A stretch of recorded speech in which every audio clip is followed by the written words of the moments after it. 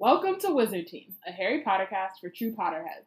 Each week we discuss a chapter from the series with all of our knowledge of the world of Harry Potter. Be warned, this is a spoiler-heavy podcast. I'm Bayana. And I'm Robin. We are really excited to go through the chapters and discuss all of our thoughts and feelings about the book. Today we're discussing Chapter 9 of Harry Potter and the Half-Blood Prince, Okay. We have some announcements and reminders. We want this podcast to be interactive and want to know your thoughts, so please feel free to tweet along with us. You can use the hashtag WizardTeam on Twitter to follow along. Love our blog, love Wizard Team, have some extra galleons lying around. Donate to Black Girls Create. You can become a patronus or just send us a chain charm at blackgirlscreate.org/donate. And we have Wizard Team merch, so you can head over to our website to step up your nerd, fashion, and stationery game. Yay!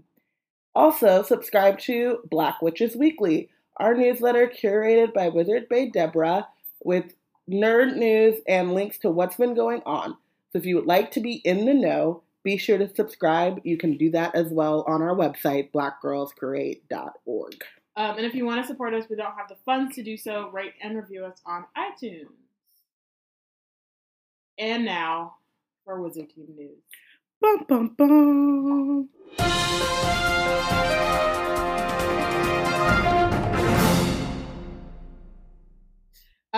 So season 2 of Hermione Granger and the Quarter-Life Crisis premiered last Wednesday.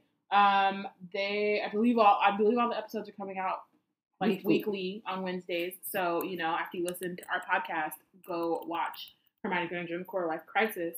I personally am Team Ben Miney, and I need everyone to be on this team.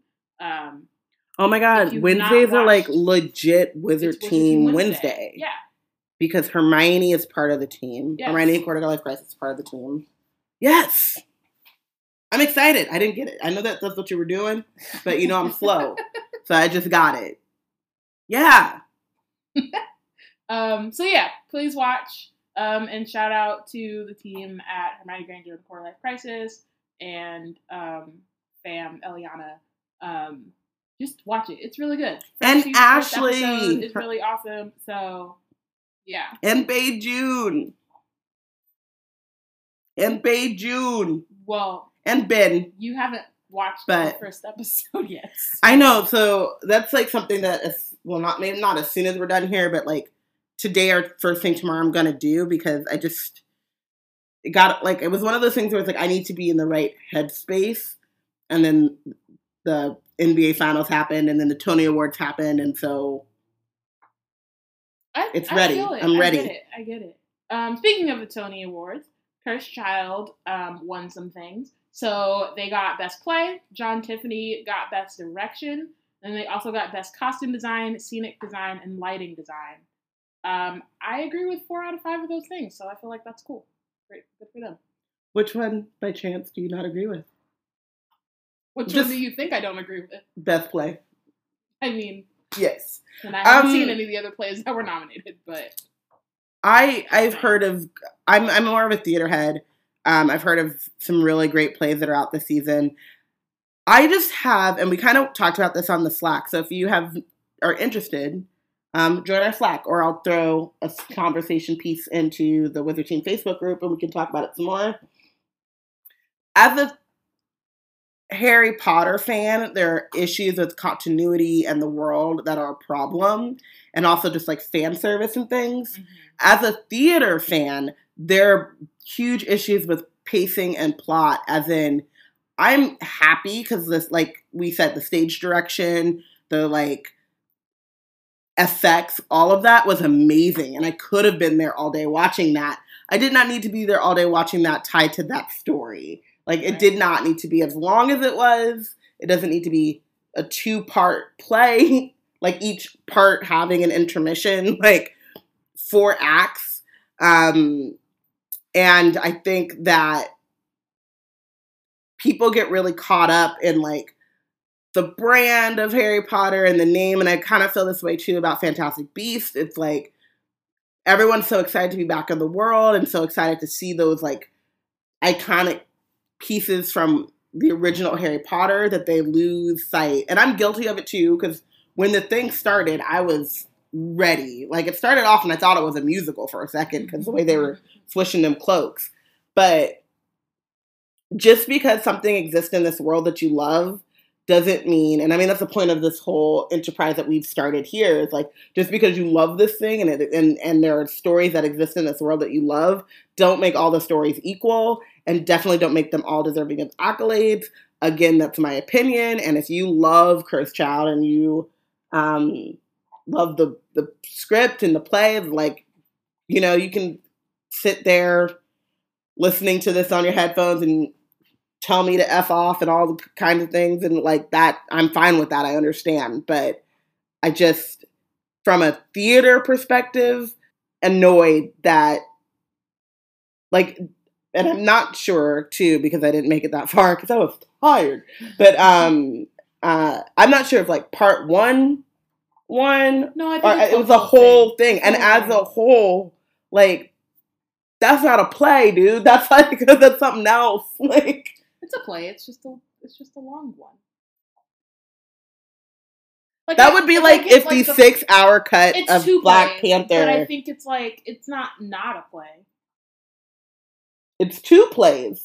Yeah, but it's not a play. But the Tony for Best Play goes to, not Best 2 plays together. I don't know. I really don't want to be the one. I just think there's an argument there. I'm like, I'm more than happy to, like, you know, drop into my mentions and we can argue it out.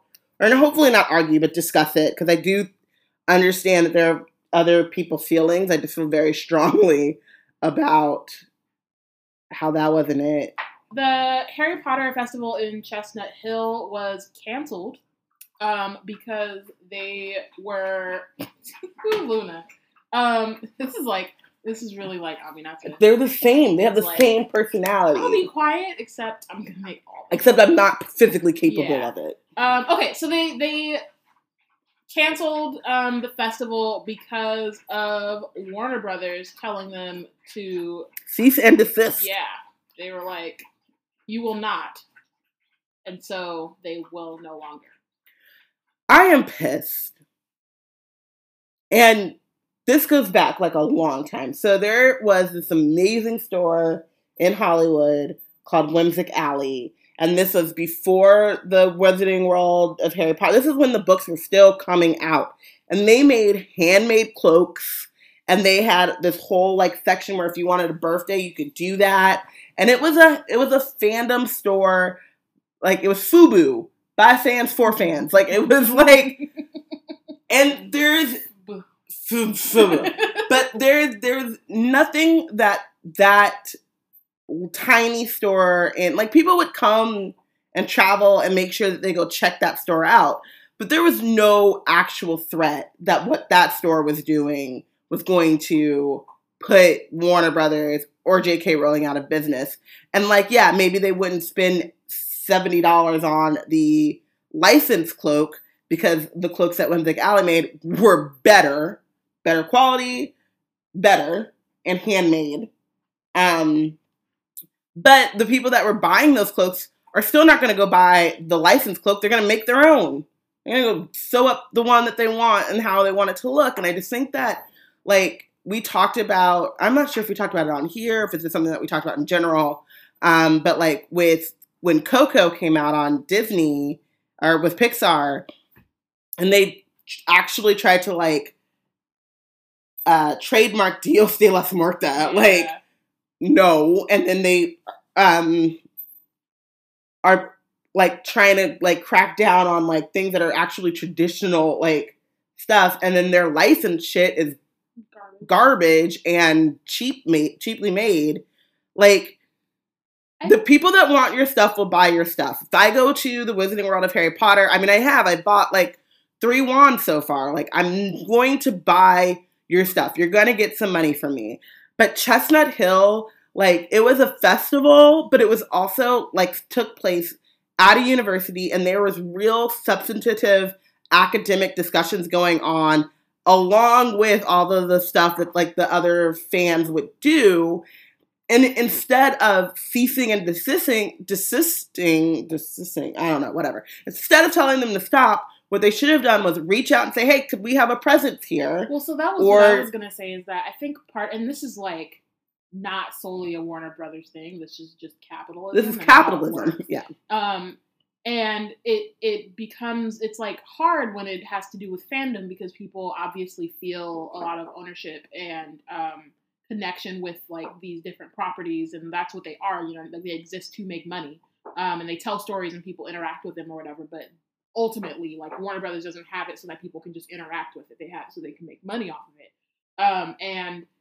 But it always seems like in situations like this, right, where like you're just like Warner Brothers has lots of money and Chestnut Hill is not doing nothing to take money out their pocket. Like that's just not the case.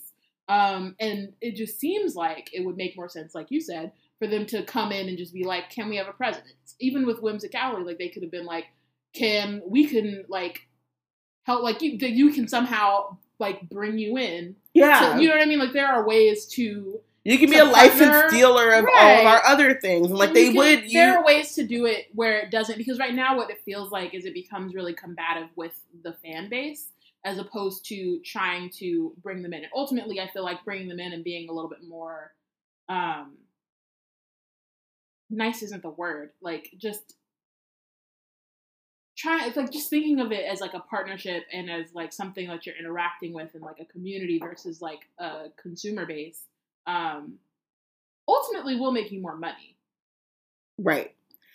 So I was reading this Twitter thread that started from, it was about capitalism and in general, and like talking about like the automation economy and the idea that like all these jobs are automating and taking jobs away from humans.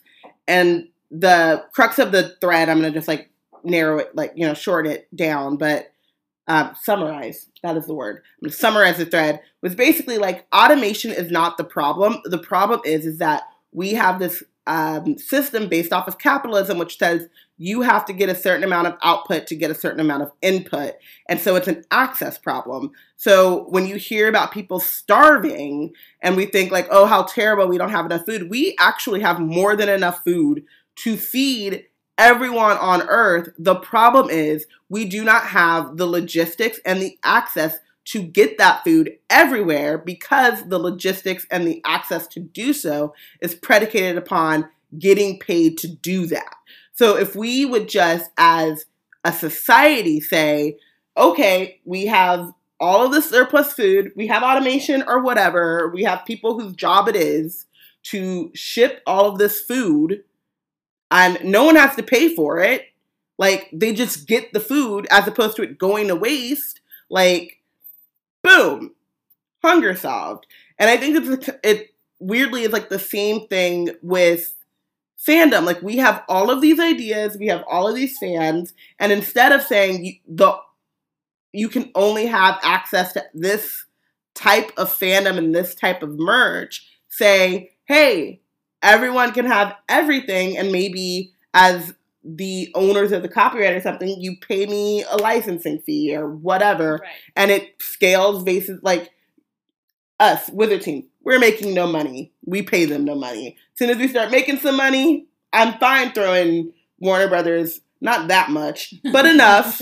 You know what I mean? To just say like, hey, yeah, this came out of your, or not you, actually, I'm trying to play J.K. Rowling. Would be, I was going to say, it would be her or like publishing, because we're on the book side. We're on the book side, but like, yeah, this all stems from what you guys have created, and we're creating on top of that. So sure, like, here's your 1% or whatever of anything that we make. And then if we go, you know, we get super big, like, hey, here's 5% of all the stuff that we're making, because it does, you know, come from here, as long as it is still this centric. Right. And we're not, you know, and like, and trademark and copyright and all that stuff is like not bad, right? Like, it's not created. And let me not say that. It is created to protect people and like and the originators of ideas. It's also created to protect capitalists and really, really wealthy people. But at like the crux of it, it's not like a terrible thing. It's just thinking of ways that you can use it in a way that does not create conflict with the people who you're trying to sell all your shit to. So in the chat, Amani says, "You mean leverage fandom to help your brand? That's crazy talk." Hey, that's what I do for a living. And then, except not fandom yet. Sorry. And then Delia says they're basically saying you are the consumer and don't get to be a part of the creative process, limiting our role in how we consume the media, merch, etc. I want to jump off of what Delia says because at LeakyCon 2016, I guess, I was on a panel with Olivia Dawson. She was on our Marietta Edgecombe episode. She's at Livy Doll on Twitter or something like that. That was a chapter episode. What was that chapter? The Marietta. Centaur and the Sneak. Centaur and the Sneak. Sorry, because I was like, it's not called Marietta Edgecombe. The chapter with Marietta Edgecombe. Don't search Marietta Edgecombe. You're not going to find it. Yeah. But yes. Centaur and the Sneak. But anyway, we were on a panel together and we were talking about, actually, full circle, Cursed Child. And people had brought up the fact that it reads like bad fanfic.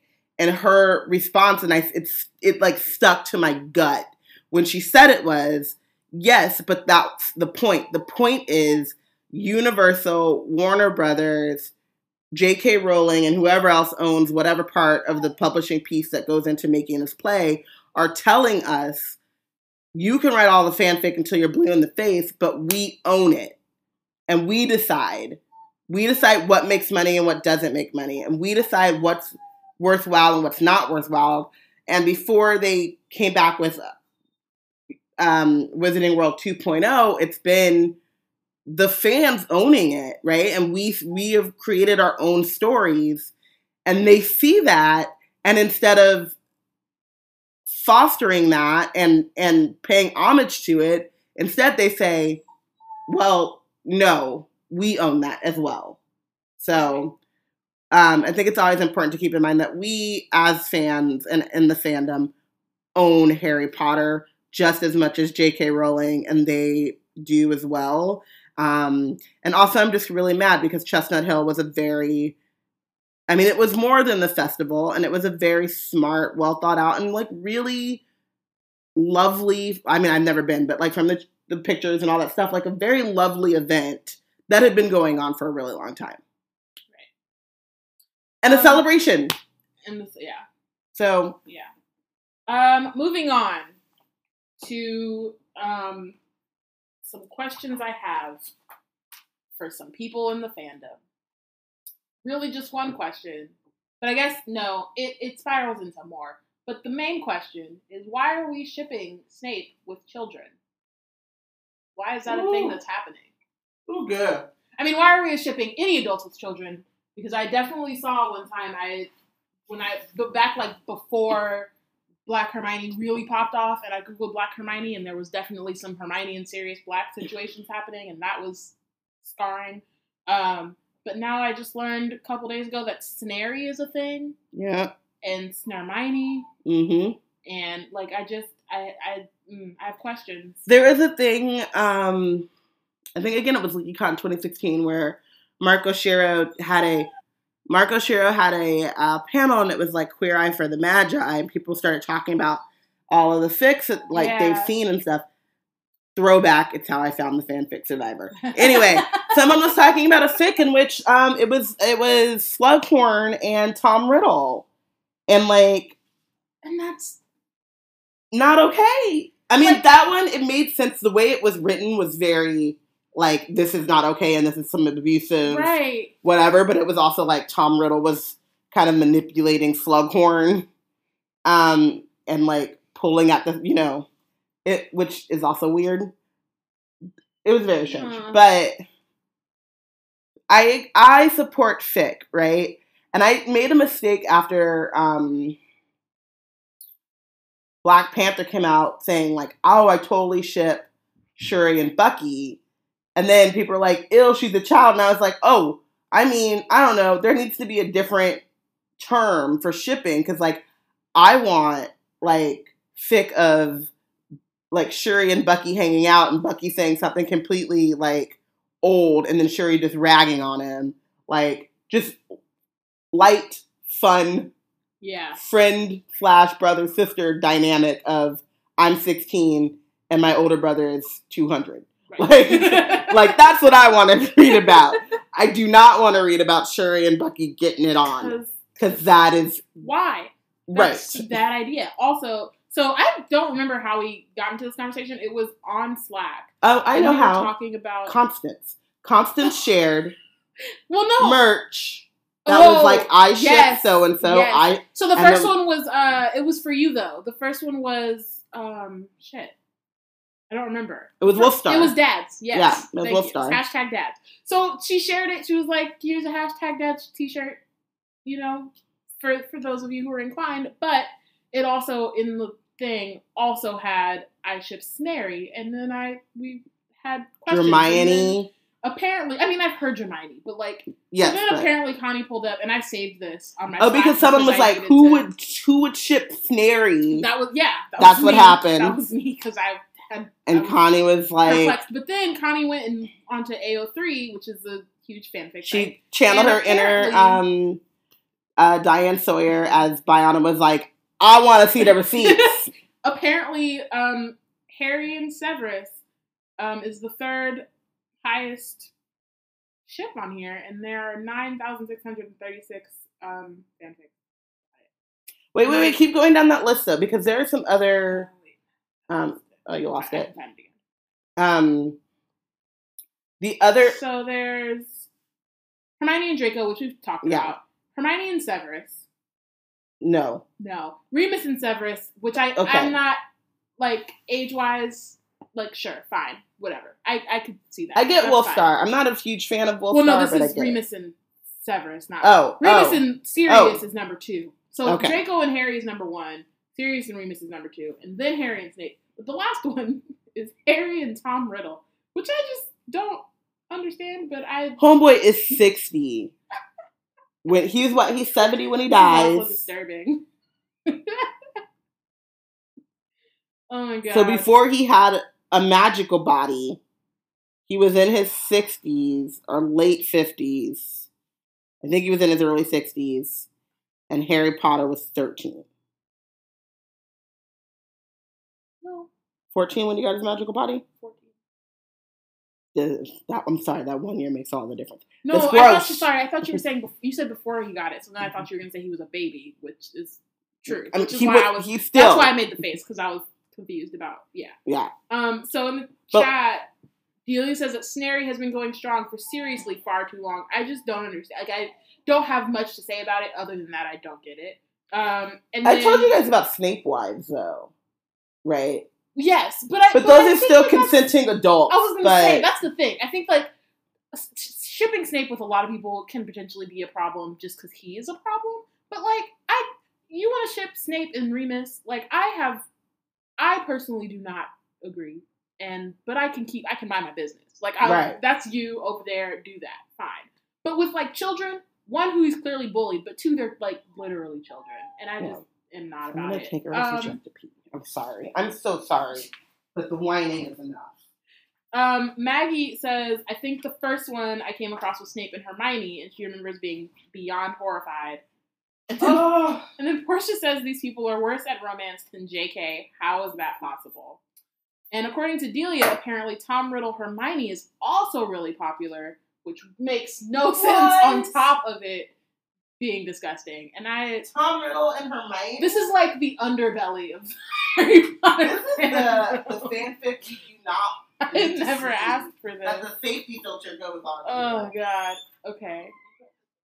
Okay, so Darren says that JK is comparable to George Lucas in romance writing, which is true. Mm-hmm. And then Portia says she feels like George R. R. Martin is marginally better because you can actually see the romantic arcs and manipulations. True. I just think his world is so bleak that no one can actually really be in love when death is just around the corner. I don't want to get into who the ships are in Game of Thrones. Yeah. Let us move on. Mostly the news around that and our commentary was why. Yeah. Okay, on to some better news and Black Girls Create related news. We are now accepting pitches for our blog. Yay! We just launched our Critical Companion series, which is a monthly thing where we are doing 2 paid posts surrounding a specific theme that we want to talk about for that month. So you can, if you would like to look at the guidelines, see what themes we have, and like maybe you don't want to write for July, which is our fandom in real life theme, but maybe you want to write for August, which we're talking about time travel. So you can go to our website for guidelines, and you can send your pitches to pitches@blackgirlscreate.org. Shout out to Connie for being our managing editor and helping do more things and having more capacity to do more things. Yeah, and also, if you guys have any questions, if you go and look at the creator or contributor page and you have questions about what the themes are, or like you want to dive in, feel free to reach out to us. Thank you. But we're really excited to start getting those pitches in. And if you have ideas for things that you want, but they don't necessarily fit into the theme, feel free to send them our way. We can't pay at this moment, but we can definitely help you read them, edit them, give you feedback, and then post them if you are up for that. Yeah. We're excited. So again, you can check out all that stuff at blackgirlscreate.org. And yeah, if you have any questions, just let us know, hit us up, and we will have answers. Yeah. And then last thing that is happy, we started at a high, roller coaster of emotion, down and coming back up. Shout out to our Patronus partners. Not our Patronus partners, but they are Patronus partners to themselves, if that makes sense. But Portia and Darren, they got married! Part 1 of 2 of their marriage celebration. So shout out to them. Yeah, never mind.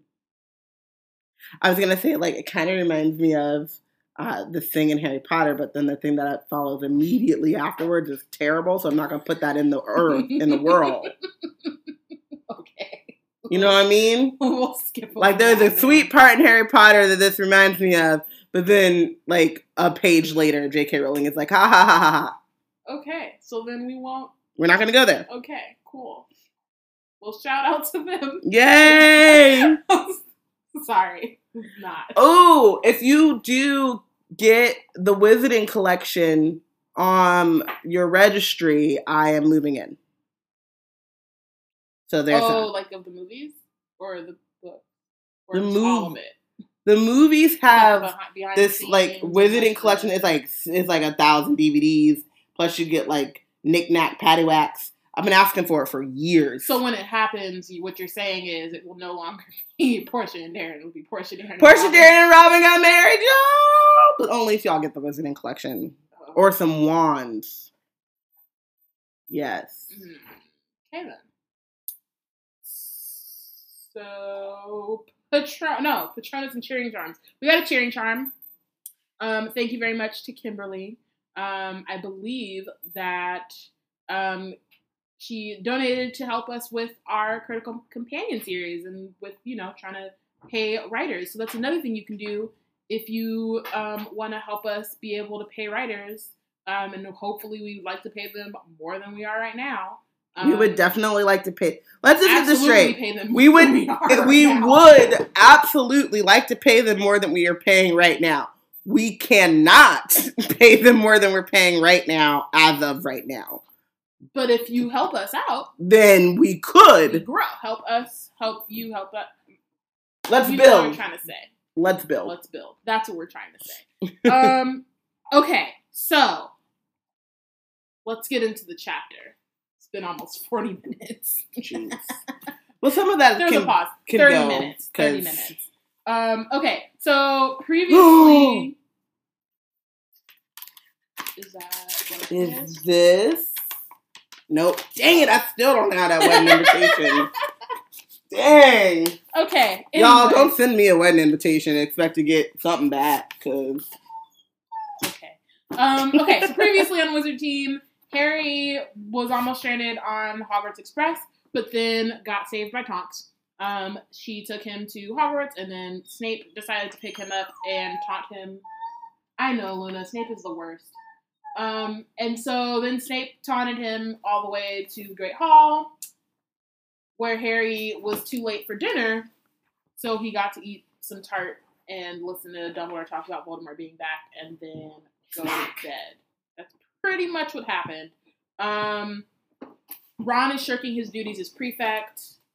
Slughorn is the potions master, not Defense Against the Dark Arts, as our trio assumed. And then means that Harry lost Severus Snape is the Defense Against the Dark Arts professor now. And then Harry lost his damn mind in the middle of the Great Hall and was like, "You can't!" He did do that.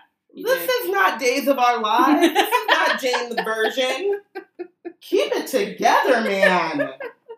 Have an outburst like that. As someone who has had plenty of public outbursts. I was going to say. And so then what else happened? Hagrid, for some reason, thinks that the trio is going to continue taking care of magical creatures. I don't know how, but he does. And so that is a thing that is going to be a problem soon. What else? Malfoy is joking about smashing Harry's face in the Slytherin table. Oh, and Dumbledore would like Filch would like for Dumbledore to let everyone know that Weasley's Wizard Wheezes are banned from Hogwarts. He's just the messenger. Filch just wanted him to say it. Yeah. And now that he said it, it's said. Go back to your normal business. Yeah, basically. Okay, so Chapter 9, Half-Blood Prince. So the next morning, Harry lost no time in telling Hermione what he had overheard Malfoy saying on the Hogwarts Express. Oh yeah, so Harry's also still on the Hogwarts Express situation with Malfoy and what he heard Malfoy say to his friends. And Ron says, but he was obviously showing off for Parkinson, wasn't he? And Hermione says it would be like Malfoy to make himself seem more important than he is, but that's a big lie to tell. And Harry is, he's like, exactly. And I don't know exactly. They couldn't continue the conversation because people are like trying to listen to his conversation and are staring at him and whispering at him because he's a big, super mysterious celebrity. Okay, why? I don't know. Girl. I am who I am. Yeah, so he's just he's cute and misunderstood, and so all the girls and pretty much everyone actually wants to know what they're talking about. It's rude to point, Ron snapped at a particularly minuscule first year. And then, so who was startled and then stumbled or toppled out of the entrance hole in alarm. And then Ron laughs and says, I love being a sixth year, and we're going to get free time this year. Whole periods that we can just sit up here and relax. Or do your homework and your prefect duties. We're going to need that time for studying, Ron said Hermione, and there lies the difference between Ron and Hermione. One of many. Yes, absolutely. I just feel like it boils down. Yes. It's like at the essence. Yes. Yeah, but not today, said Ron. Today's going to be a real DOS, I reckon. Which is true. It's the first day, so that makes sense. Although I think it is not the case. Hold it, said Hermione, throwing an arm out and halting a passing fourth year. Fang Frisbees are banned, handed over. So Hermione is trying to hold on to, is taking what Dumbledore passed on to heart. But also, wait, is this a... It is an engaging sword. Okay, so... I was going to just leave it alone. I was trying to leave it too, but I wasn't. Just leave it alone. I'm moving on. It's fine. Engagement. He keeps trying to make fetch happen. I know. Just call him Gretchen. Okay. Excellent. I've always wanted one of these. Ron says, taking the Fang Frisbee from Hermione. Hermione, which, first of all, so where's Dean? Was my question. And why is he not the goddamn prefect? Because he decided, you know what? Y'all don't want me. I don't want you. I'm going to go hang out with Jenny. I just feel like Ron needs to And Seamus be fired. I feel that way too, but Hermione's remonstration was drowned by a loud giggle. Lavender Brown had apparently found Ron's remark highly amusing. She continued to laugh as she passed them, glancing back at Ron over her shoulder. Ron looked rather pleased with himself. So just like last book, where we discovered that Harry never really liked Cho like that. Ron never really liked Lavender like that. No, he liked that she liked him. Exactly. He likes the attention. Because like he's never before like demonstrated it. And like obviously, you know, it's been the summer. They might have turned up and he'd been like, Lavender's looking kind of good today. That's possible. But also we know Ron and like he just likes having attention and being the center of it and, you know, not being second fiddle to Harry. So yeah. Also, and I will read. Also, Delia says, "Oh, you mean brown, Lavender Brown?" And Amani says, "Lavender Brown. Never forget. Who is Brown?" Yes, it's very much the person we're talking about. Thank you for bringing that up, Delia. I appreciate that. Never forget. Look at this bitch. Oh.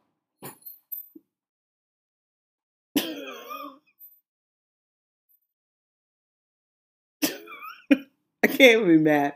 I am kind of mad. I can't even really be mad though. Because I didn't lock her in, but still, the zip meant something. She knew what it meant. Yeah. But yes, just a reminder that Lavender Brown is brown. Never forget. Not a copy of Hermione, who is also brown. Never forget. And also never forget that the Weasleys are down with the swirl. Oh, my God. I feel like this always happens when I'm here. I feel like we can't record in the same place when Luna's around. Will be adopted. Get in. Oh, gosh. Yeah, I don't think I'm allowed to be here when we record anymore. I think it's just because you're here and I'm obviously not paying attention to her. Yeah. And she can't run around. Yeah. There's too many things she can't do.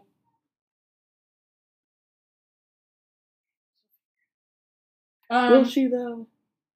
I mean, I hope so. For your sake. We're going to training on Tuesday.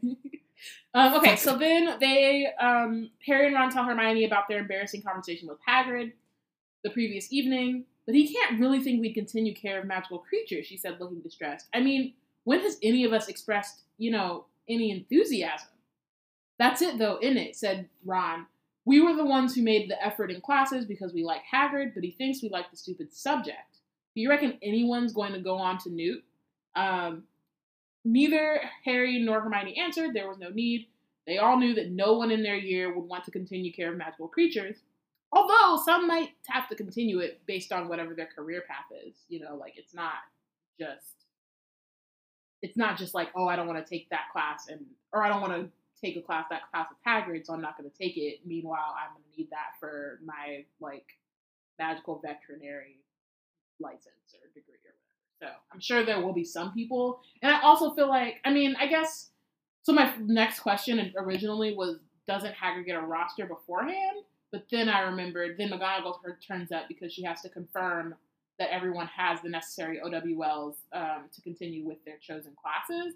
So he may not know until this moment or until after they decide. But he would have seen, like, oh, they're not even signed up right. Because McGonagall's making sure. I would assume that he would see that, but maybe not. Maybe only the heads of houses see that, and the teachers. But it still feels weird to me that the teachers wouldn't find out. Well, I guess so. If you're a teacher, you're making a lesson plan regardless of who your students are at certain ages, so that does make sense.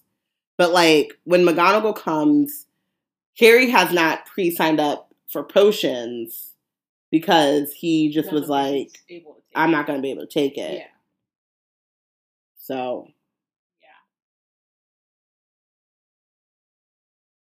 Yeah. Yeah. I don't know. Also, Deborah thinks that Luna just wants to voice her opinion.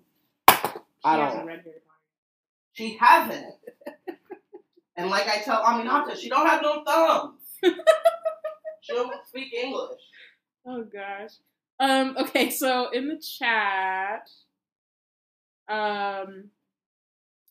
so Amani says, if Dumbledore had promoted Grubbly Plank instead of stifling an overqualified black woman. True. And then also says, you think Hagrid is reading his list? I mean, I would assume he reads something. I'm trying to give him more credit than maybe he deserves, but I don't know. Portia says he's a particularly good key keeper, which is shady as hell, but we don't call her Shady Portia for nothing. He's so good at keeping keys, though. He's very good at it. And games. Like, you know what? If we did that whole... And grounds. Keeper of keys and grounds. Yeah, you got smacked in the face because you're too close. If we were doing that whole thing that they did to Aretha Franklin, like, Dumbledore, fashion, on point, smartest man of his generation, McGonagall, badass bitch, Hagrid, keys, beautiful keys. And that's that. Oh gosh. Yeah. I don't know. So McGonagall comes on. Hermione was immediately cleared to continue Charms, Defense Against the Dark Arts, Transfiguration, Herbology, Arithmancy, Ancient Runes, and Potions. And went to first period Ancient Runes without further ado. So 1, 2, 3, 4, 5, 6, 7. So I think she's not taking Care of Magical Creatures, Astronomy, and there's another one. Charms. No. Oh no, she's taking Charms. I was gonna say Charms seems like the wrong Divination. One. No, she's been off Divination. Ancient Runes? No, she's taking Ancient Runes and Muggle Studies. She been dropped that. Hold up. She dropped Muggle Studies? Yeah. How long ago?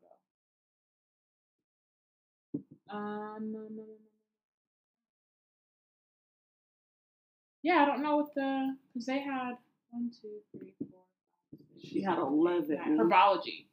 No, she's taking Herbology. History of Magic. Boom. Which is so sad. You always forget about Ben's, but that's his fault. That's the point, though. Yeah. So sad, because History of Magic would be lit. And I think she would be super into it. Yeah. But not with him. And I wouldn't want to take Newt Level with him at all. So Neville took a little longer to sort out. Herbology is fine. McGonagall said, Professor Sprout will be delighted to see you back with an outstanding OWL, and you qualify for Defense Against the Dark Arts with exceeds expectations, but the problem is transfiguration. Luna Lovegood Fitzgerald. Stop. No. But the problem is transfiguration. I'm sorry, Longbottom, but unacceptable. Really isn't good enough to continue at Newt level.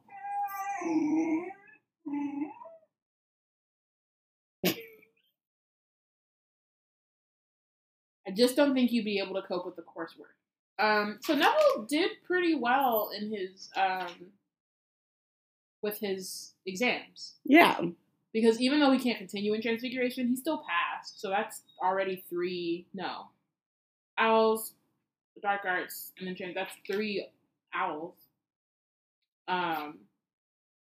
And then McGonagall asks, why do you want to continue with Transfiguration anyway? I never had the impression that you particularly enjoyed it. Neville looked miserable and muttered something about his grandmother. Snorted Professor McGonagall. It's high time your grandmother learned to be proud of the grandson she's got rather than the one she thinks she ought to have. Particularly after what happened at the Ministry. A read. And then it gets better. A sermon. It gets better. So then she says, I'm sorry, I cannot let you into my Newt class. Which I love that she's like supportive, but also like, you can't be in my class though. Mm-hmm. But like, also, you still are that one. But he got exceeds expectation in Charms, so why not try for a Newt in Charms? So he has 4 Owls at least, which is more than Fred or George had. So look at him. My grandmother thinks Charms is a soft option, mumbled Neville. Take Charms, said Professor McGonagall, and I shall drop Augusta a line reminding her that just because she failed her Charms Owl, the subject is not necessarily worthless. Just, gathered. Are my edges still here? Are they? No, yeah. They safe? Okay. I think they. they've left the building? So I thought that maybe my edges would be safe because I wasn't in this, but nope. She took them all. All of them. So then McGonagall went to Parvati, whose first question was whether Firenze was still teaching divination. He and Professor Trelawney are dividing classes between them this year. The 6th year is being taken by Professor Trelawney, and Parvati set off for divination 5 minutes later, looking slightly crestfallen. So, Potter. Charms, Defense Against the Dark Arts, Herbology, Transfiguration, all fine. I must say I was pleased with your Transfiguration, Mark Potter. Very pleased. Now, why haven't you applied to continue in Potions? I thought your ambition was to become an Auror. It was, but you told me I had to get an outstanding in my OWL, and you did when Professor Snape was teaching the subject. Professor Slughorn, however, is perfectly happy to accept Newt students with exceeds expectations in OWL. Do you wish to proceed? And Harry says yes. I'm sure, and then he says, I haven't got any books or ingredients or anything. And then McGonagall's like, Slughorn should be able to lend you some until you're able to get your own. And then says that there are 20 hopefuls who have already put their name down for the Gryffindor Quidditch team, and that she shall pass the list to him soon so that he can figure out when tryouts are. A few minutes later, Ron was cleared to do the same subjects as Harry, and the two left the table. Look, said Ron, we've got a free period now, and a free period after break, and after lunch. Excellent. Which is not bad, and it's a better Monday than last year. Yeah. Last year was a horrible Monday. It was difficult. Yeah. So Connie says that she needs to know Minnie and Augustus' backstory as possible peers. Amani then implores her to write that fanfic, or anyone else. And then Amani says she could have been the third wheel with her and Poppy, which would be like, oh my god, if Augusta is like the old British white lady equivalent of Peter Pettigrew. Oh my god, she Mary Berry. Judgmental bitch. Damn. She is Mary Berry. Mary Berry, I don't know if y'all watch Bake Off, but I just got Biana and her sister on Bake Off, and the thing I said 18 times every time I started was, that's Mary Berry. Remember, judgmental bitch. Okay. And she'll smile at you sipping tea while she tell you that your sponge cake is too dry and that you didn't get enough seasoning or too much seasoning because she British as fuck. And too many flavors is a problem.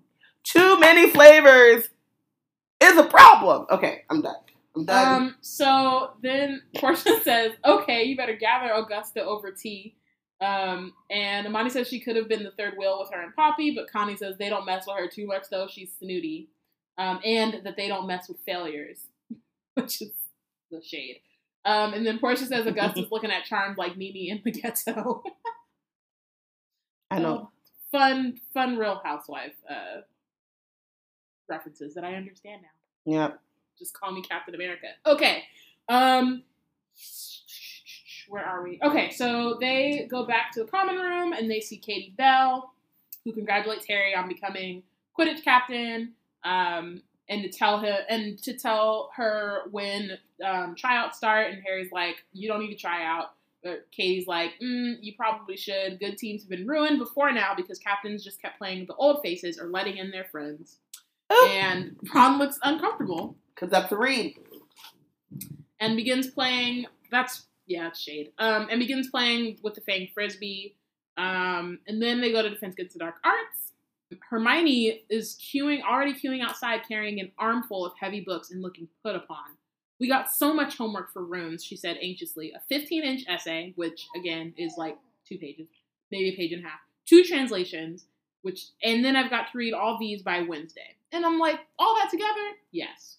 That is quite a lot of homework. That's the first time I've heard any homework at Hogwarts that is actually a lot. You wait, she said. I bet Snape gives us loads. So they go into the classroom. Snape had imposed his personality upon the room already. It was gloomier than usual, as curtains had been drawn over the windows and was lit by candlelight. Like, is he a vampire? He's a vampire. Yes. That's what's going on. With greasy hair. Yeah. I have not asked you to take out your books, said Snape, and Hermione hastily dropped her copy of Confronting the Faceless back into her bag. I wish to speak to you and I want your fullest attention. You have had 5 teachers in this subject so far, I believe. You believe. Like you haven't watched them all come and go, Snape, hoping you'd be next, thought Harry scathingly. Like, dude, please, like, calm down. This is telenovela. Also, it's funny because he knows that Snape is good at he's a good Legilimens. So I feel like he's trying to, like, I also feel like he's trying to yell at Snape in his mind because he hopes that he hears him. Like, dude, I didn't say anything, Professor. You know what you said. I didn't say. It's just really extra. Yeah. Could you get in trouble if your teacher is a Legilimens and you're just like, you tired ass, bitch ass motherfucker? Could he be like, Potter? Heads of the house to McGonagall. Also, it's only if he's like actively trying to like read his mind, right? Which is also like, kind of a violation, right? Right, and I'm also like, it's not like Queenie's Legilimens and Fantastic Beasts. It's the way Legilimens should actually work. So we've been told. I feel like that was shade, but you know, what do I know? A lot. I know a lot. I'm smart. Personally have never heard of shade before. And do not know what it is. So interesting. Don't know how, never experienced that emotion. Very interesting. Yeah. Girl, nobody cares. Oh. Like we were talking about. Okay. Naturally, these teachers will have all had their own methods and priorities. Given this confusion, I'm surprised so many of you scraped NOWL on this subject. Shout out to Harry motherfucking Potter. Best teacher in the game. I shall be even more surprised if all of you manage to keep up with Newt work, which will be more advanced. The dark arts at Snape are many varied, ever-changing, and eternal. Fighting them is like fighting a many-headed monster, which, every time the neck is severed, sprouts a head even fiercer and cleverer than before. Hail Hydra. I was trying not to cut you off, but I wanted to say it, and then you just rolled into it. Page 177, Harry Potter and the Half-Blood Prince. Check it out. At the very bottom. You are fighting that which is unfixed, mutating, indestructible. Harry stared at Snape. It was surely one thing to respect the dark arts as a dangerous enemy, another to speak of them as Snape was, with a loving caress in his voice. Your defenses, said Snape, must therefore be as flexible and inventive as the arts you seek to undo. These pictures give a fair representation of what happens to those who suffer, for instance, the Cruciatus Curse, fuel the Dementor's kiss, or provoke the aggression of the Inferius. Inferi. Well, Inferius, I think, is one. Is one, yeah. Yeah, it's the singular. Do you know what I just realized, though? It's the dark arts, but they don't mention, like, any other magic as, like, maybe the art of divination. What do you mean? Like, it's an art form. Oh, I see. As opposed to, like, charms, the transfiguration. Because otherwise, I guess it's, like, defense against dark magic? Yeah. Doesn't sound as cool. I know, but it also shouldn't sound cool. That's, like, the whole thing about when you have, like, mass shooters or people that do, like, terrible things for attention, and then they get these, like, cool, like, lone wolf and, like, that. I'm thinking of that, like, photo, like that cover photo on Time magazine for the homeboy that bombed the Boston Marathon, you know what I'm talking about? And it's like, well, you shouldn't glorify that stuff. Like, it should sound boring as hell if your idea is to deter people from doing it. Yeah. Because if you're like, oh, I'm a master in the dark arts, that sounds kind of badass. Like, hey, as opposed to like, oh, I know transfiguration or charms. I'm a transfigurational artist. Sure. That actually sounds like some shit, somebody straight out of Hogwarts who doesn't really know what they're doing, but they're like good at transfiguration, but they're like aimless. Like, what's his name? Read? No. Like, what's his name? Like James' brother, Trent in Daria. Oh, yeah. It's like something I feel like he would say. I'm a transfigurational artist. Okay. Good for you. You deliver pizza, don't you? Yeah, so I just was thinking about that just because I was like, that seems kind of glorification of a... Yeah, I'm sure. Gross thing. Yeah. I also want to point out for a second. So, like, Snape's kind of introduction, so Harry is talking about, like, oh, it sounds like Snape. Again, it's Harry's bias against Snape, right? Like, right. Snape is just saying, like, hey, dark arts evolves, you gotta evolve. You gotta be on your toes, constant vigilance. That's basically what he's saying. his words are very flowery. But they were also very flowery in potions. I could teach you how to stop her death and ensnare the senses. That's what I was gonna say. Is that's how he talks, and then he has all the flowery words about all this stuff you're gonna learn, and then also insults you at the same time. Yep. So and in this case, teachers before him. So he says, "You are, I believe, complete novices in the use of nonverbal spells. What is the advantage of a nonverbal spell?" Hermione's hand shot into the air. Snape took his time looking around at everyone else, making sure he had no choice before saying curtly, "Very well. Miss Granger, first of all, you have to stop doing this. It's been 6 years. If she's the only person." But also, I do, and this is less about Snape and more about the students, somebody else in there had to know something about nonverbal spells. But I also think that there are, no matter what, you were one of these people, you knew the answer. You weren't going to raise your hand. But everyone, though? Yeah, I mean, I think that it's 6 years now that even other people that were raising their hand, you, look around, you're like, Hermione's in the class, why? Exactly, Luna. Exactly. Luna, you're a Ravenclaw. You don't, well, no, your ass is a Gryffindor with a Ravenclaw name. You don't get a say in this. You always got something to say, and you never wait for your hand to be raised, called, whatever.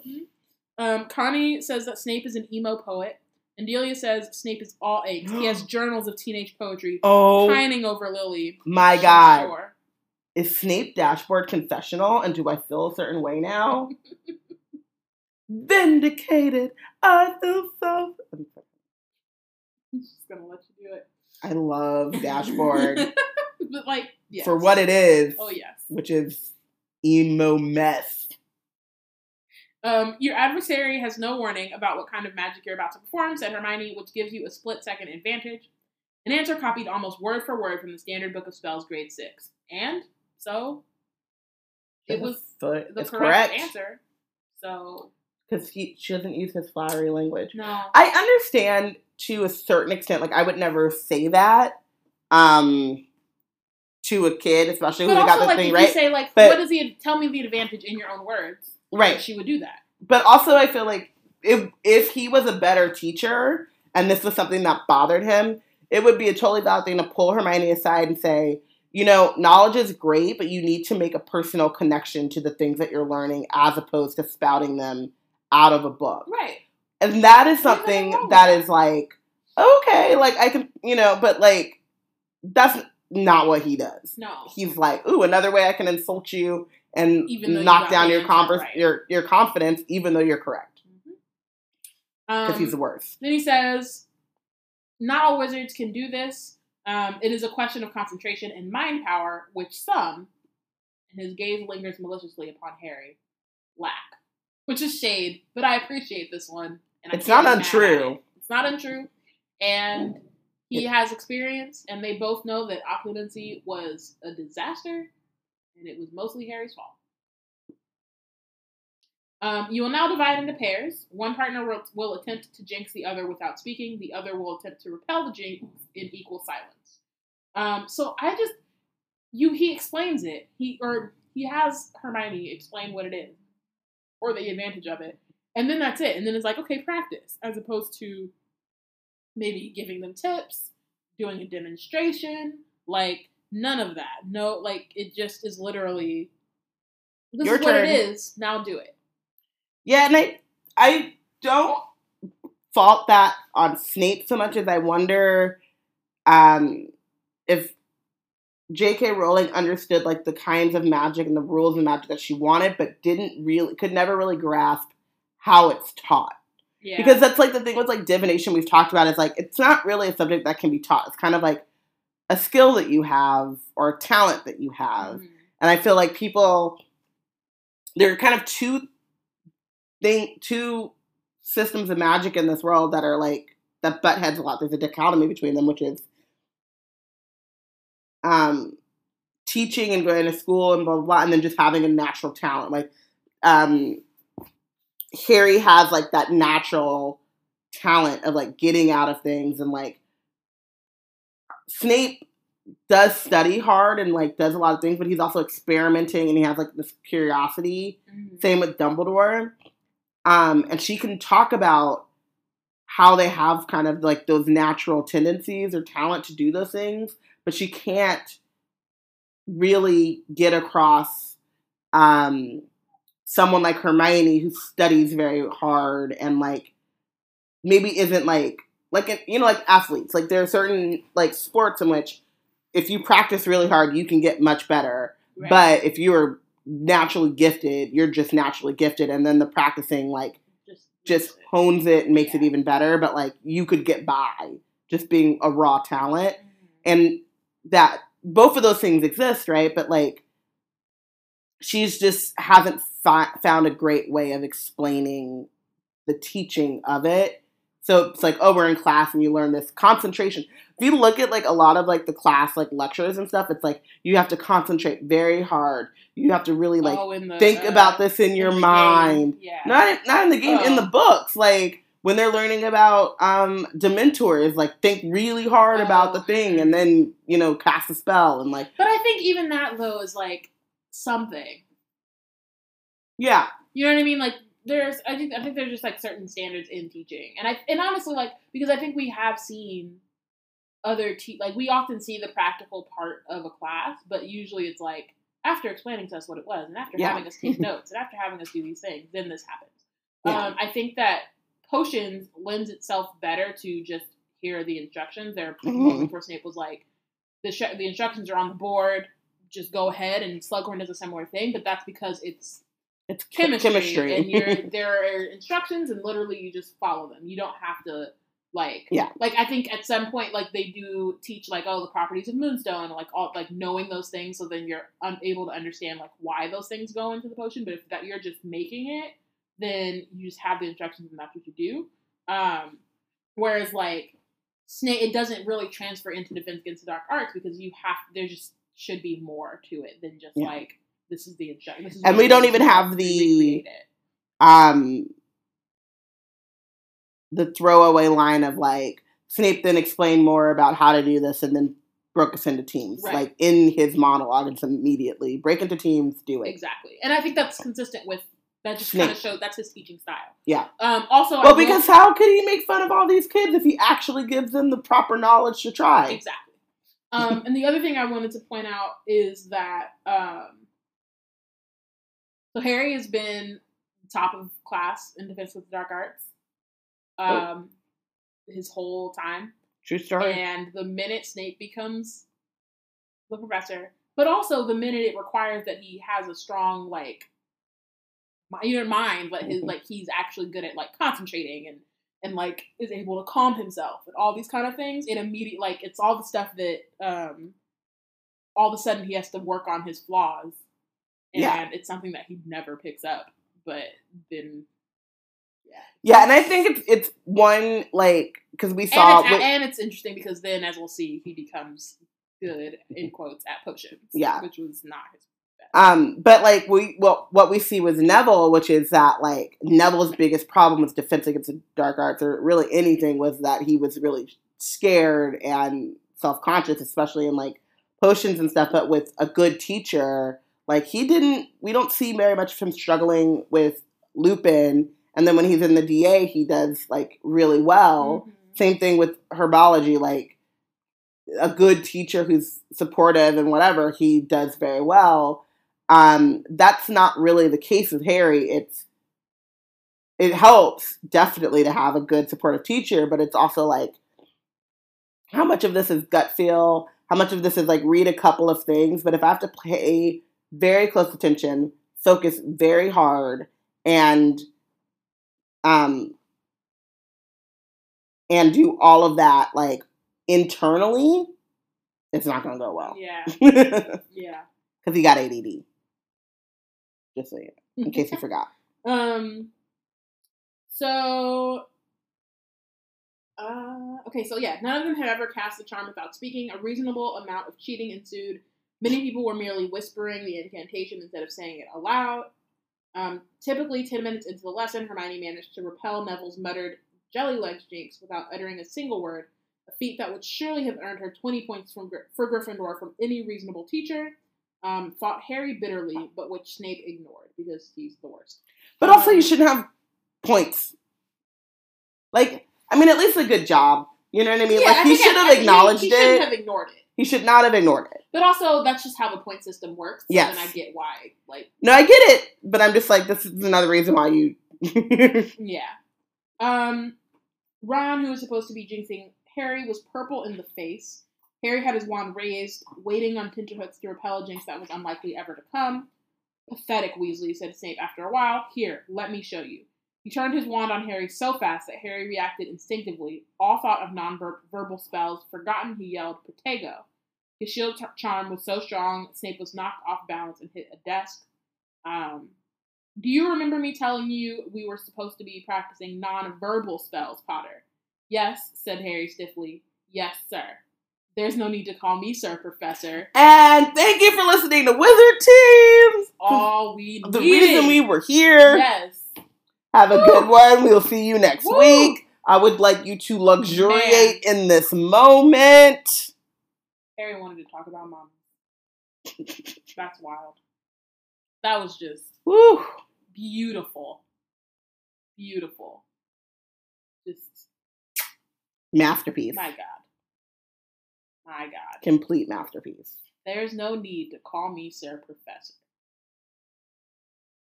And before he could even process what came out of his mouth, he was like, ooh, shouldn't have said that. No. Shouldn't have said that. He just said it. And then was like, oh. Several people gasped, including Hermione. Ron, Dean, and Seamus were grinning. Detention, Saturday night, my office. I do not take cheek from anyone, Potter, not even the chosen one. I just want to go back into the chat really quickly because Delia makes a point that I hadn't thought of before with like the immediacy in which he did Protego.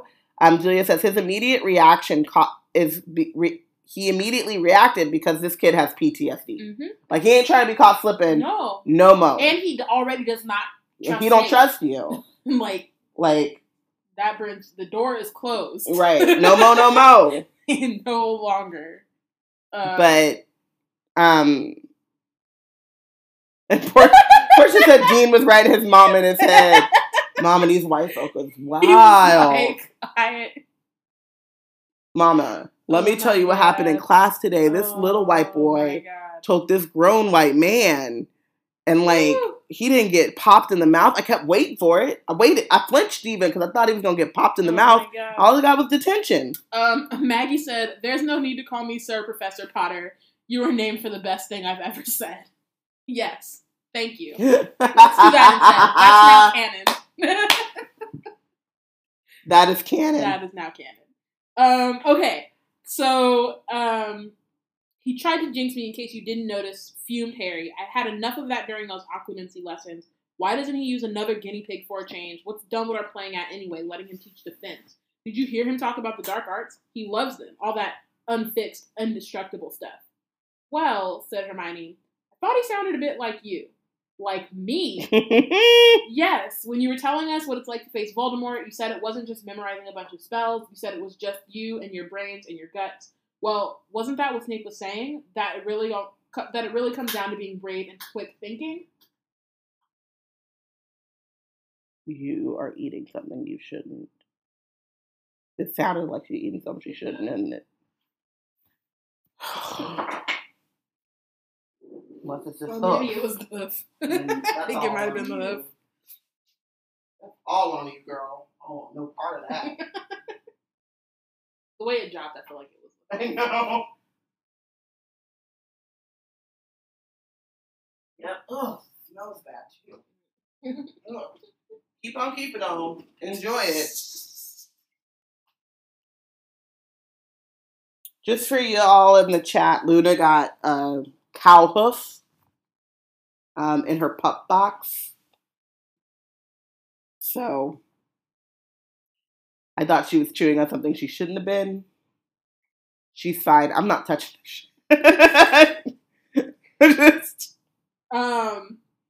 So Harry was so disarmed that she had thought his words as well worth memorizing as a standard book of spells that he did not argue. Which is very sweet. Because Harry should be a professor. He should be. And Hermione's the best. So Jack Sloper, one of the beaters on the last year's Gryffindor Quidditch team, hurried up to him and passed Harry a roll of parchment for you. Then he asks about Quidditch tryouts, and Harry says he doesn't know yet, thinking privately that Sloper will be very lucky to get back on the team. And then Harry realizes that the parchment is from Dumbledore. It says, "Dear Harry, I would like to start our private lessons this Saturday. Kindly come to my office at 8 p.m. I hope you are enjoying your first day back at school. Yours sincerely, Albus Dumbledore. P.S. I enjoy acid pops." Yeah, he does. That means...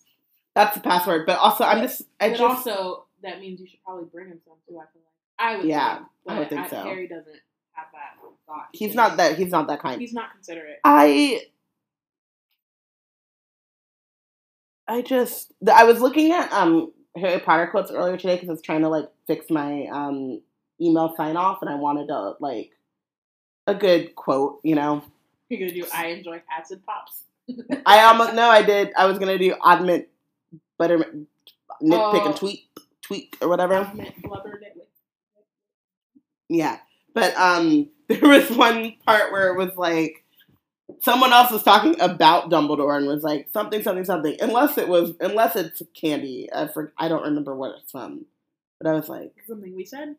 No, it was in the book. It's a quote in the book about how Dumbledore wouldn't want anything blah blah blah unless it's some sort of candy. I have to find it again, but it was amazing because I was like so on brand. And also, might be my quote. Connie says, the password is a hint for what Dumbledore is craving. Exactly. And Maggie says that this is not great password security. It's not. Especially because Harry immediately tells Ron, I mean, he says in a low voice, but, you know, people are trying to listen to this conversation. Tells Ron that it's a password to get past the gargoyle. Snape's not going to be pleased. I won't be able to do his detention. You know Snape is cool. Snape is going to find something else for you to do. He said it don't have to be this Saturday, but you still going to have to do it. So Ron, and Hermione spend their break speculating what Dumbledore would teach Harry. Ron thought it would be spectacular jinxes and hexes of the type the Death Eaters would not know. Hermione says it would probably be advanced defensive magic. After break, she went off to arithmancy while Harry and Ron started on Snape's homework. It turned out to be so complex that they had not finished when Hermione joined them for their after lunch free period. Oh, so they got break, then free, then lunch, then free again. Right? They got lots of time. That's cute. I want that schedule if I was still in school. And then they had to go. They just finished when the bell rang for double potions. And so when they arrived in the corridor, they saw that there were only a dozen people progressing to Newt level. Crabbe and Goyle had evidently failed to achieve the required owl grade, but 4 Slytherins had made it through, including Malfoy. 4 Ravenclaws were there, and 1 Hufflepuff, Ernie Macmillan. Harry, said Ernie, didn't get a chance to speak in Defense Against the Dark Arts this morning. Good lesson, I thought, but shield charms are old hat, of course, for us DA lags. DA lags. Okay. Also, because now that we're not in, now that we're no longer in like in OWL level, so like they no longer have like required courses they have to take. They don't have to take their classes it's not like potions with the Slytherins. And yeah. It's just whoever passed, they're all in that class together.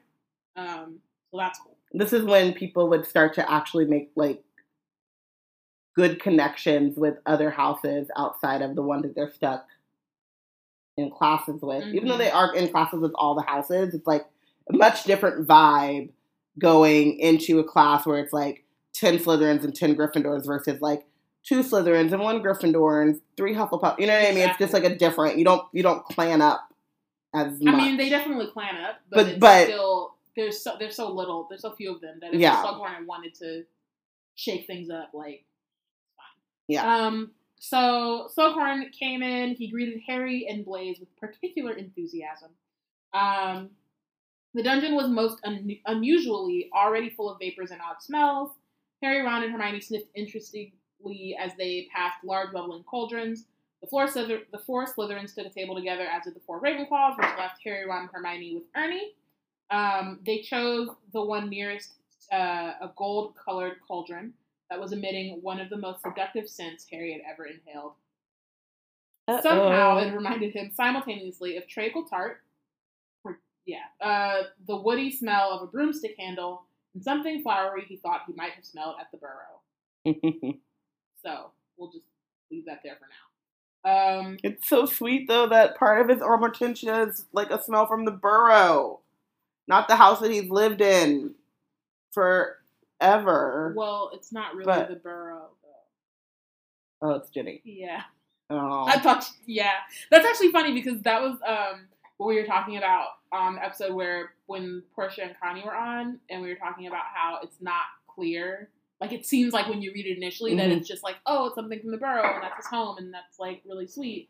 And then in a couple pages, Jenny walks by and you smell it, but, like, it's easy to miss because Weasleys could just have a collective scent. You know what I mean? Yeah. I'm still looking for the quote about candy. So I was halfway paying attention.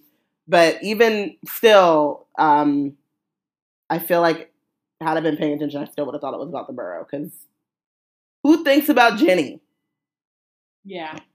No one. I mean, some people. Okay. So, now then, said Slughorn. Scales out everyone in potion kits, and don't forget your copies of Advanced Potion Making. Harry tells Slughorn that he and Ron don't have anything, and he says they can use ingredients from the store cupboard, and that they've got a small stock of old books that will do until they can write to Flourish and Blot. So he comes back with 2 very battered-looking copies of Advanced Potion Making by Libatius Barrage. Or Libatius? Libatius. That makes more sense. Libatius. That's a black-ass name. Mm-hmm. Now then, said Slughorn, I've prepared a few potions for you to have a look at, just out of interest. These are the kinds of things you ought to be able to make after completing your newts. You ought to have heard of them, even if you haven't made them yet. Anyone tell me what this is? Harry, so the first potion is a plain black, it looks like plain water boiling away inside it. Hermione, of course, raises her hand. It's Veritaserum, a colorless, odorless potion that forces the drinker to tell the truth. Very good, said Slughorn. And this one here is pretty well known, featured in a few Ministry leaflets lately too. And then Hermione answers again, it's Polyjuice Potion. Harry had recognized it, but he didn't resent Hermione getting credit for answering the question, since she was the one who succeeded in making it in their second year. Which is a problem. It's a problem, but it's also impressive because it's a Newt level potion. Also, I found the quote. Oh, okay. This is what Dumbledore does after they take away his Wizengamot seat and whatever. Yeah. Dumbledore says he doesn't care what they do so long as they don't take him off the chocolate frog cards. He has a brand. He knows what's important to him. Mm-hmm. And if you don't stop whining, you're going to be on a chocolate frog card too. Dogs are allergic to chocolate. Gotcha. I was like, I don't understand Toxic. That. Don't feed my dog chocolate. I wasn't going to. I just didn't understand what the cards had to do, and why that would be a threat to being on a card at school. Okay. So then, the last potion is Amortentia, which is the most powerful love potion in the world. Which is supposed to smell different to each person according to what attracts them. Hermione said that she can smell freshly mown grass in new parchment, and she cuts off and doesn't complete the sentence, but turns out it's Ron Weasley, which, what does he smell like? Probably old socks. The chat is talking about the availability of restrooms, so we're going to leave it. Yeah. But if you ever wonder about where all the restrooms are, talk to some Patroni. They also have feelings and thoughts. So, may I ask your name, my dear? Said Slughorn. Hermione Granger, sir. Granger? Girl, why? Why me? You already know. You already know. Okay. I feel like if she sits down here, she might shut up. Go to sleep. She does like to sleep on the couch. Granger, could you possibly be related to Hector Dagworth Granger, who founded the most extraordinary society of potioneers? No, I don't think so, sir. I'm Muggle-born, you see. Harry saw Malfoy lean close to Nott and whisper something because they're Nazis and racist yeah. and the worst. But Slughorn showed no dismay. On the contrary, he beamed and looked from Hermione to Harry, who was sitting next to her. Oh-ho! One of my best friends is Muggle-born, and she's the best in our year. I'm assuming this is the very friend of whom you spoke, Harry? Yes, sir, said Harry. Hey. Have a problem calling Slughorn, sir. Well, take a 20 well-earned points for Gryffindor, Miss Granger. Malfoy looked rather as he had done the time Hermione had punched him in the face. That's great. Oh, let's always remember that time. Always. Hermione is super flattered and saying, did you really tell him I'm the best in the year? Oh, Harry. And then Ron is frustrated because he's not getting any love or attention. Gratefulness or whatever. Which comes back up in a bad way. Yeah. So Slughorn says, Amortentia doesn't create love. It is impossible to manufacture or imitate love. This will simply cause a powerful infatuation or obsession. It is probably the most dangerous and powerful potion in this room. When you have seen as much life as I have, you will not underestimate the power of obsessive love, which is why it needs regulation. You should just be teaching 17-year-olds, 16-year-olds how to make it. I don't think he teaches them how to make it, does he? He just talks about it as a part of his thing. Oh, he says that they should be able to make that by the time they finish their newts. Okay. Yeah, that seems like a bad idea. I would think so. So, sir, you haven't told us what's in this one. Ernie says, pointing at a small black cauldron standing on Slughorn's desk. It was the color of molten gold. Well, this is a little potion called Felix Felicis. I take it. He turned smiling to look at Hermione, who had let out an audible gasp. That you know what Felix Felicis does, Miss Granger. It's liquid luck, said Hermione. It makes you lucky. I need it. The whole class needed to sit up a little straighter. Quite right, take another 10 points for Gryffindor. Desperately tricky to make and disastrous to get wrong. However, if brewed correctly, as this has been, you will find that all your endeavors tend to succeed, at least until effects wear off. Why don't people drink it all the time, sir? Said Perry Boot. Because if it's taken in excess, it causes giddiness, recklessness, and dangerous overconfidence. So basically, Harry Potter on a Tuesday. Too much of a good thing, you know. Highly toxic in large quantities, but taken sparingly, and very occasionally. And then Michael Corner asks if Slughorn has taken it before, and he says twice in his life, once when he was 24 and once when he was 57, and that he had 2 perfect days. And then he says that the Felix Felicis is the prize for the lesson. If they, basically for whoever brews, the draught of living death the best. So everyone starts. Harry sees Malfoy rifling feverishly through his copy of Advanced Potion Making because he's obsessed with it and keeps looking over at him. And should chill. So Harry bends over his book, and to his annoyance, he sees that the previous owner had scribbled all over the pages so that the margins were as black as the printed portion. He had made annotations and crossed things out. So within 10 minutes, the whole place was full of bluish steam. Hermione seemed to have progressed the furthest. Her potion already resembled the smooth, black currant-colored liquid mentioned in the ideal halfway stage. Harry was chopping his roots. And so he was trying to figure out what the directions were saying under all the scribbles, who had for some reason taken issue with the order to cut up the saprophoros bean, and had written instead, crush with flat side of silver dagger, releases juice better than cutting. Sir, I think you knew my father, Abraxas Malfoy? Harry looks up. Yes, said Slughorn without looking at Malfoy. I was sorry to hear he had died, although of course it wasn't unexpected. Dragonpox at his age. And then he walks away. And that is awful, but also... He ain't about that Death Eater life. Hilarious. Your papa in Azkaban. You can't do nothing for him. Yeah. It's just the shade of it all. So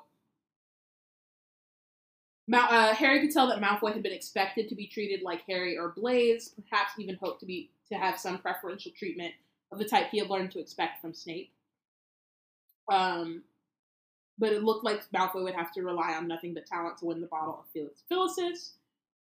So I think it's interesting, right, to see the contrast between Snape and Slughorn's lessons, both like back to back, but also just potions. Yeah. And to see the way that even though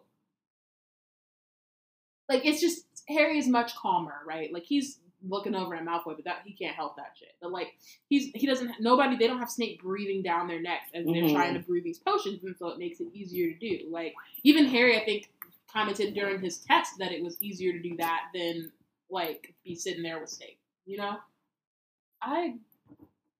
know, fam. Why? What's the point? What is even the point? I let you out of your cage.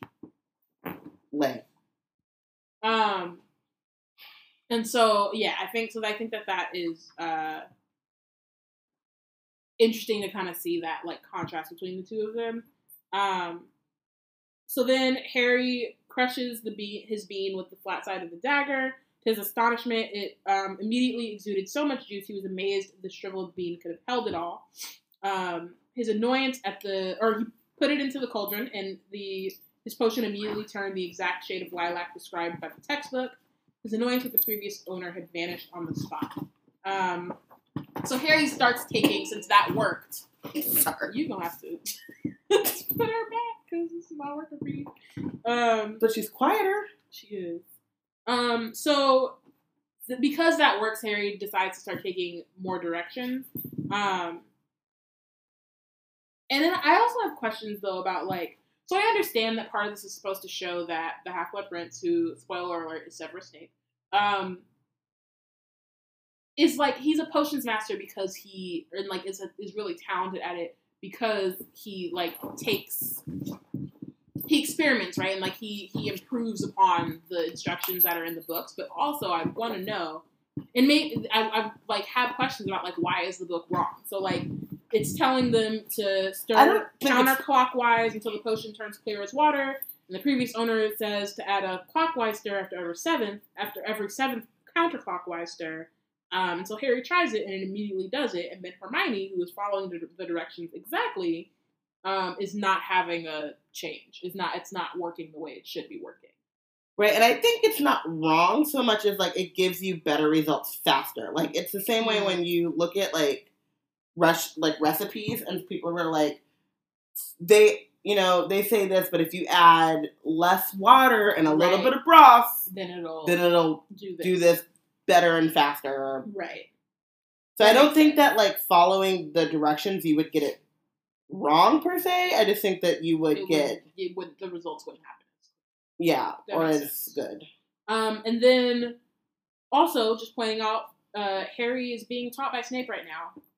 Because he doesn't know it's Snape. And because Snape's not talking. Yeah. It is helping.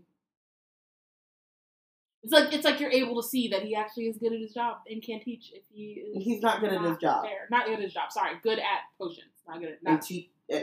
By his job, I meant potions, not actually teaching. He is knowledgeable about his subject. Yes, thank you. So Hermione's like, "How are you doing that?" Harry tells her to add a clockwise stir, and she says, "No, the book says counterclockwise." So this is one of Hermione's flaws, is that she doesn't deviate from She doesn't give chance. She doesn't try to give a chance to innovation. That's not her strong suit. Also, her fear of failure is coming up here because she sees Harry is clearly doing something, and she's like, "What am I not doing?" And immediately thinks that as she's failing.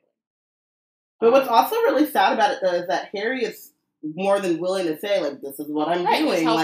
I don't need to succeed off of your failure, which is something that Draco would do or something.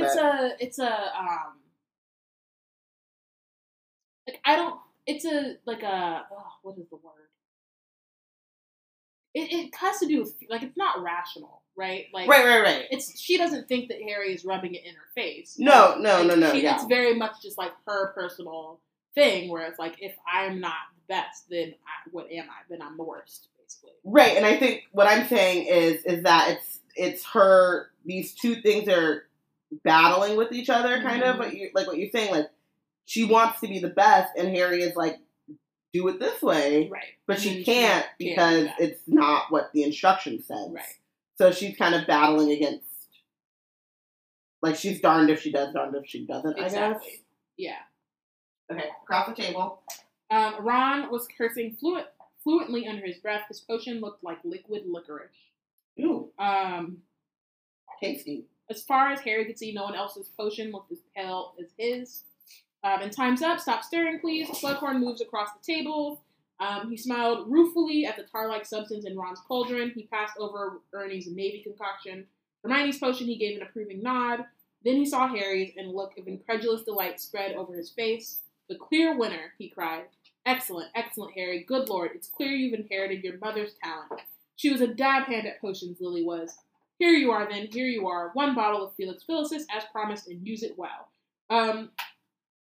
It's great that Harry won, and that's really cool, and is, again, ironic that, like, this class that he is not usually great at, he's excelling in, but the whole, just like your mother, and, like, the stuff is, like, kind of laying it on thick in front of, like, your other students. Peers. Exactly.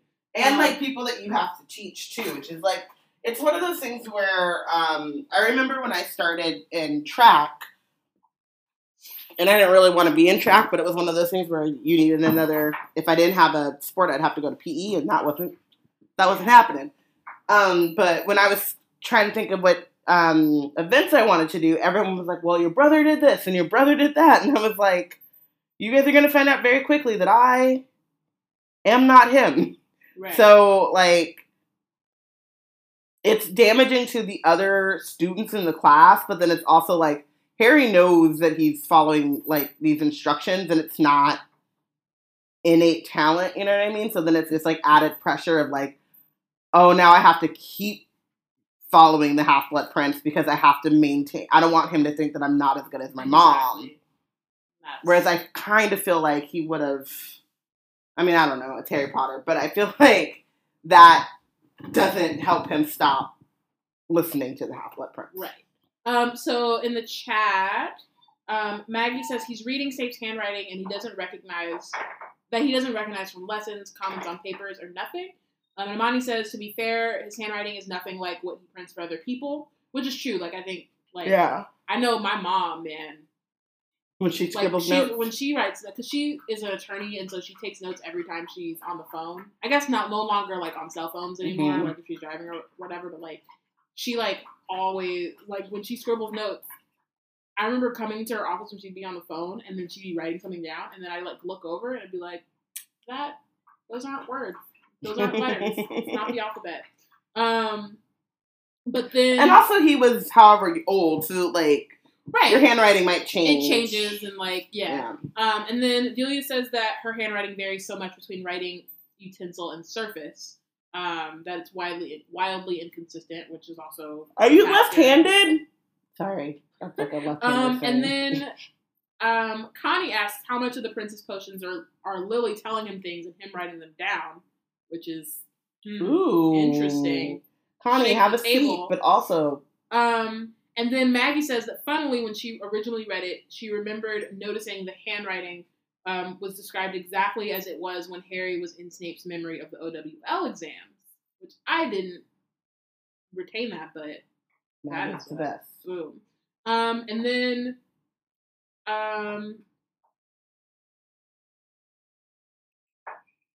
Connie says she laced that reference in there, which was a clever mystery. And then they're all talking about good old JK,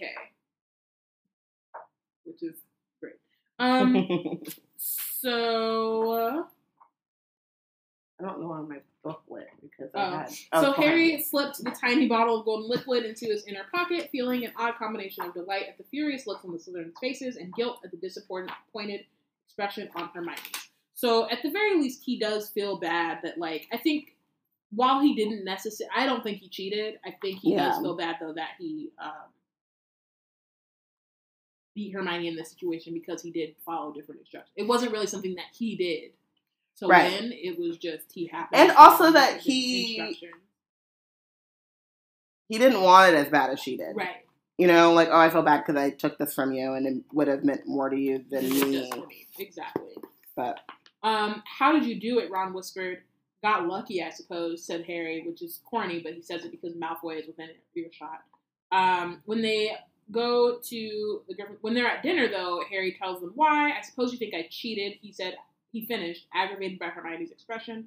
Well, it wasn't exactly your own work, was it? Said Hermione. He only followed different instructions to ours, said Ron. Could have been a catastrophe, couldn't it? But he took a risk and it paid off. Slughorn could have handed me that book, but no. I get the one that's never, ever written on. Puked on by the look of page 52, but hang on, said a voice, close to Harry's left ear, and he caught a sudden waft of the flowery smell he picked up in Slughorn's dungeon. He looked around and saw that Ginny had joined them. Aha! Aha! Also, I am 32, reading this book for the 11th time. First time. Never caught it. Yeah. I just was never checking for Ginny like that. Yeah. I think I caught it. I think I always caught cute. It, but I still didn't fully, because I think part of it is that it's too subtle. This would be cute if there were a lot more of these, right, and then I would have caught it. It would be cute if Harry had already expressed some kind of, even if it was really small, even if it was just his stomach flips, or he looks and he's like, oh shit, it's Ginny, something, and then he smells that, then it'd be like, oh, it's so sweet. He likes her, and there's this and then the smell, and so they're in love because whatever, right? Versus it being he is not even thinking about it. No. And then even in this moment, he smells it and he's like, oh, I smelled that in the dungeon. Meanwhile, Hermione had that whole ass explanation of Amortentia, and y'all were sitting right in front of it. So I just and she recognized what she smelled and was like, ooh. Right. And she was like, just put that down right now. We ain't gonna squash it. We ain't gonna put myself on blast. Not doing that. So yeah, that's whatever. Did I hear right? You've been taking orders from something someone wrote in a book, Harry? She looked alarmed and angry, and Harry knew it was on her mind at once. It's nothing, he said. Not Riddle's diary. It's just an old textbook someone scribbled on. I do want to say, and this is something that we talked about in our Fire Whiskey chat, which, become a Patronus, and you can listen to this. At a certain level. Otter, I think. Yeah. $15. Yeah, I was going to say, I couldn't tell you the Patronus. I was super excited when I came up with Patronus. They're very level great. names, I just don't know what they are. But I think one of the things that would have helped us connect with Ginny more is if they had mentioned and showed us how she progressed, how she dealt with what happened with Riddle's diary. Yeah. Throughout, because it happens. It's a big part of her first year, and then we don't really hear about it again until Order of the Phoenix, and Harry's forgotten, which is okay, sure, maybe he forgot, but we also forgot. We shouldn't have forgotten. And then this moment, so it's it's the connection between developing a character and also the romance, and it often happens or has been happening, and it's the same thing with Tonks that the character isn't developed until they become a love interest, or they kind of stop being developed. I don't know. It's just not. They aren't really treated as a whole character until they become someone's love interest. Or no, actually, I think in terms of Tonks and Ginny, once they stop. With Tonks, it's more of a love interest thing because she doesn't. But once Ginny stops being a plot device, she stops being developed, really. Yeah. And then it's even more so once she gets with Harry. With Tonks, her characterization and all the stuff, it comes up as a plot device to show how she's going to change when she's in love with Remus, and then once she gets Remus, it just stops altogether. We don't hear anything else about it. So, yeah. It's annoying. So, but you're doing what it says. I just tried a few of the tips written in the margins. Honestly, Ginny, there's nothing funny. Ginny's got a point, said Hermione, perking up at once. We ought to check that there's nothing odd about it. I mean, all these funny instructions. Who knows?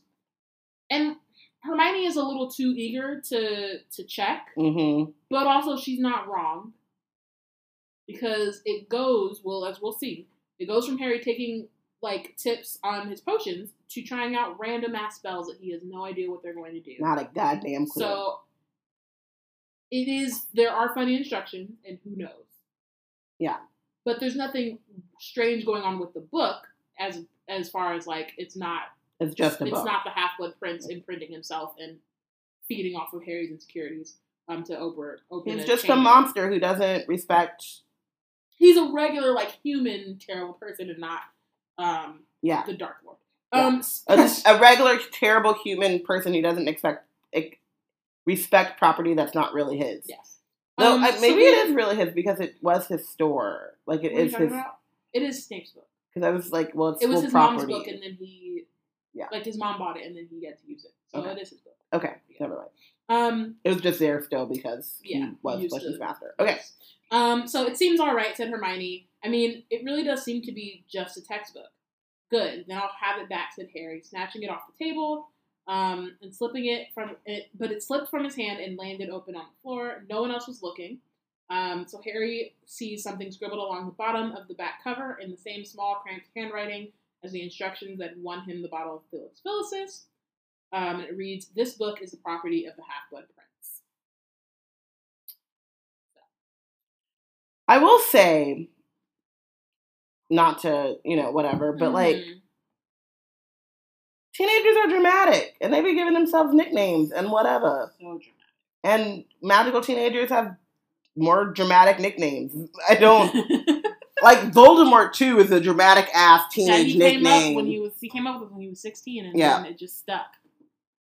Like my signature. It's like when... Yeah. Yeah. Like, I came up with that shit when I was, like, 12, and then when I became an adult, I realized I could no longer change my signature, because it was just what it was. You can always change your signature. I do it all the time. Just practice. I can't. Practice. That's the thing. I would try, and then once it came to be, I literally, like, you would see, like, back of my notebook, I'd be writing it, like, okay, I think I want it to be this, and then immediately it'd be time for me to sign something, and then it would just go right back to the old thing. Okay, MVPs and benched. Okay, so I would like to give my MVP. Oh, I don't really know. I guess I'm giving it to Hermione. I don't feel like anyone did amazing, like, in this chapter. Mm-hmm. But Hermione, was Hermione, which is already 10 times better than the trio. Else. So yeah, accurate. I said Hermione, because she is a boss. She's taking, like, more classes than anyone else for her newts. She is on top of her homework. See, and I take that as a negative.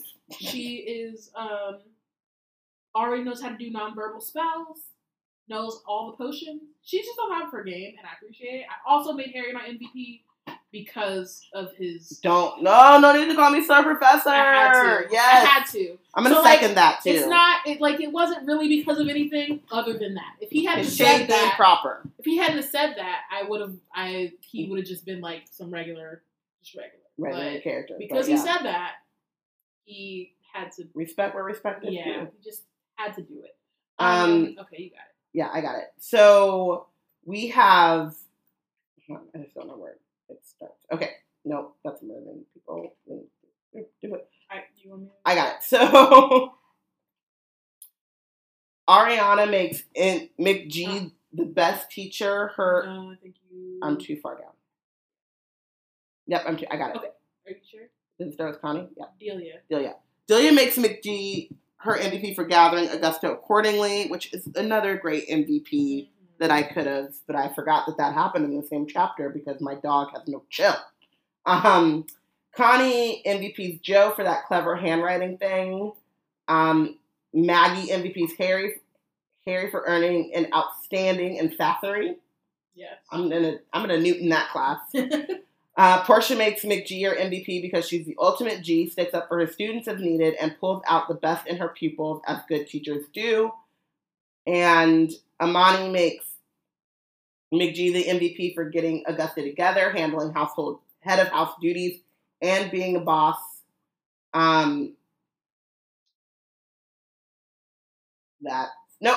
makes McG MVP for being the best teacher. Her evaluation is so outstanding that the aggregated average for Hogwarts meets standards, even though there are 3 to 5 trash teachers. Trash Trash teacher. Yes. Okay. Binge. I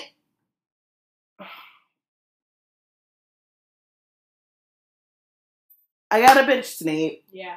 I just think that, like, I wanted, like, when we were talking about, like, oh, he always uses flowery language, whatever, that's not. But he does use it as another vehicle to shade people, which is unnecessary. And I just think that, like, you got your job, your dream job or whatever, like, leave Harry alone. Yeah. Like, just stop it. I binged him because he's not a good teacher. He really isn't. Because he is knowledgeable in both potions and defense against the dark arts. And for the life of him cannot get these children to actually learn it because he's too busy being petty and annoyed and angry at his own lot in life when it has nothing to do with them. Right. And I feel like he just needs to go do his work and either stop teaching children or figure out a way to actually, like, do his job. Oh my God, can you imagine Snape coming back to Hogwarts after he was on the I'm gonna fix my life, and he's like, I did my work. Now it's time for you to do your work. Oh my God. Obviously.